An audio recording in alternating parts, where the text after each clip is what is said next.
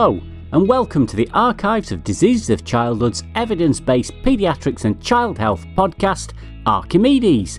This is the podcast that drops approximately every month to tell you all about how we take the clinical dilemmas that patients present us with, run it through a sieve of critical appraisal and synthesis of that, along with clinical expertise and the patient and their individual little bits, and then think, what should we do for the best?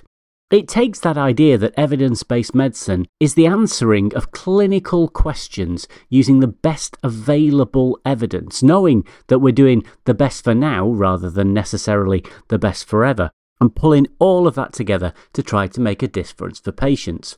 One thing that we know, listening to that, is that it's pretty clear, and shouldn't we all be doing it as much as we can? Well, sometimes other people don't quite see it that way. Those of you listening to this podcast are most probably, unless you've got it on auto download and then it's auto played whilst you're in the middle of the gym and you can't get to it to move it on, you're most probably convinced as to the values of having skills in question forming, literature searching, critical appraisal of all sorts of different papers, and action on the evidence that you bring together. You're committed to some degree to the practice of evidence-based medicine. Most likely, to you, that's obvious.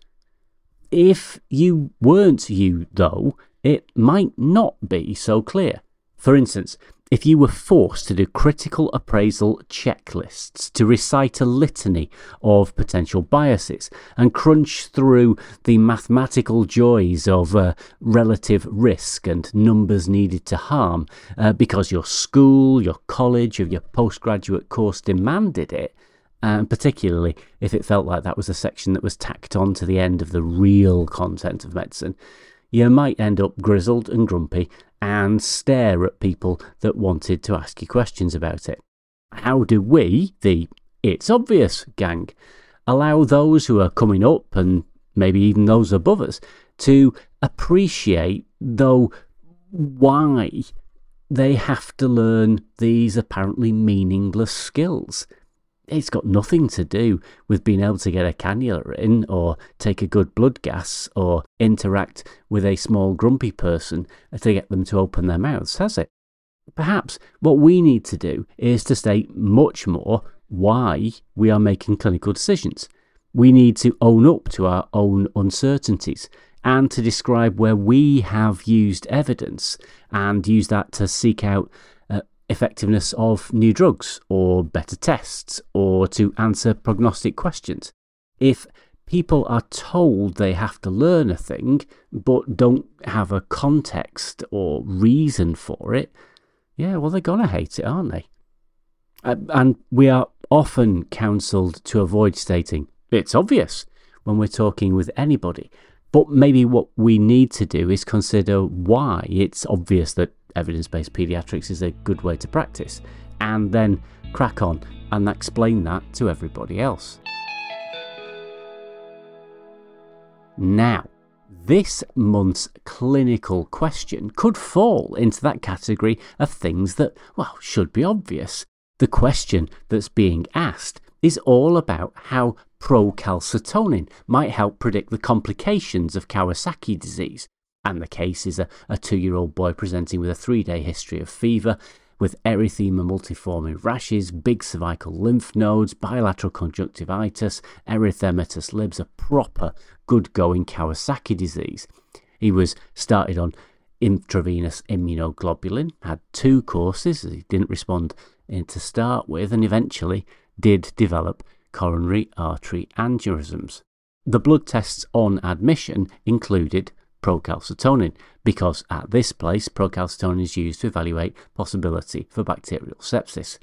And then the question came afterwards, could that procalcitonin measurement in the setting of Kawasaki disease have actually done something prognostically and let the team know that it was more likely to happen?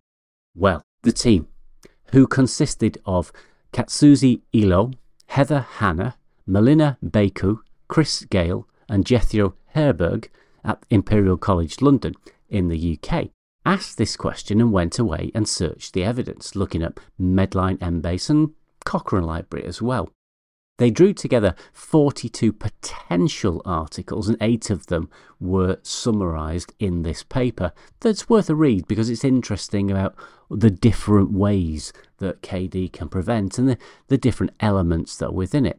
As some of you might know, procalcitonin is an inflammatory biomarker and it's widely used to evaluate bacterial infections in ICU settings, and in the setting of COVID it came in and got used a little bit more, potentially to reduce the amount of antibiotics we were using. There are a number of systems that have been put out there looking at procalcitonin levels and coronary artery aneurysm development. Some of them, early ones, suggested that maybe it was related, but the majority of these papers showed really no association between procalcitonin levels and the development of coronary artery aneurysms. The ones that looked at procalcitonin and IVIG resistance, a sort of a subset of that, showed some degree of association when they were done as case control studies.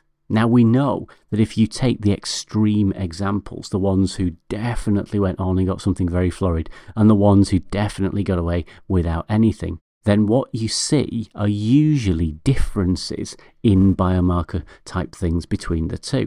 When you look at them prospectively, that's when you're actually saying, what about this use going forwards? Not just taking our ducks and yaks, but actually looking at everybody as they're coming along. Does it make a difference? And no, it doesn't really make a difference.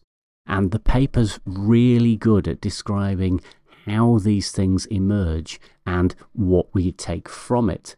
Now, as the paper says, there are differences between Kawasaki disease as it seems to appear in Asian countries and Kawasaki disease in other countries. And there may be some element that it's a different thing in a different place, but the best evidence would say that you shouldn't start taking procalcitonin when you have a KD patient, because it ain't going to help you decide how to treat them, and it ain't going to tell you whether they're going to get more problems or not. You'll save yourself a blood test, you'll save a potentially unreasonable decision about prognosis, and yeah, you might still be uncertain, but at least you'll be uncertain with the best possible knowledge. So, that's the end of Archimedes for this month. If you fancy the idea of submitting an Archimedes, pop onto the website, follow the instructions to authors. There's a handy template there that should help you along the way, and submit it in via the editor over email for sort of formatting and informal discussion prior to its formal push through peer review. We would love to hear what you think of Archimedes, of the podcast, and of the journal in general, so please do get in touch on any of our socials. Until next month, thank you for listening.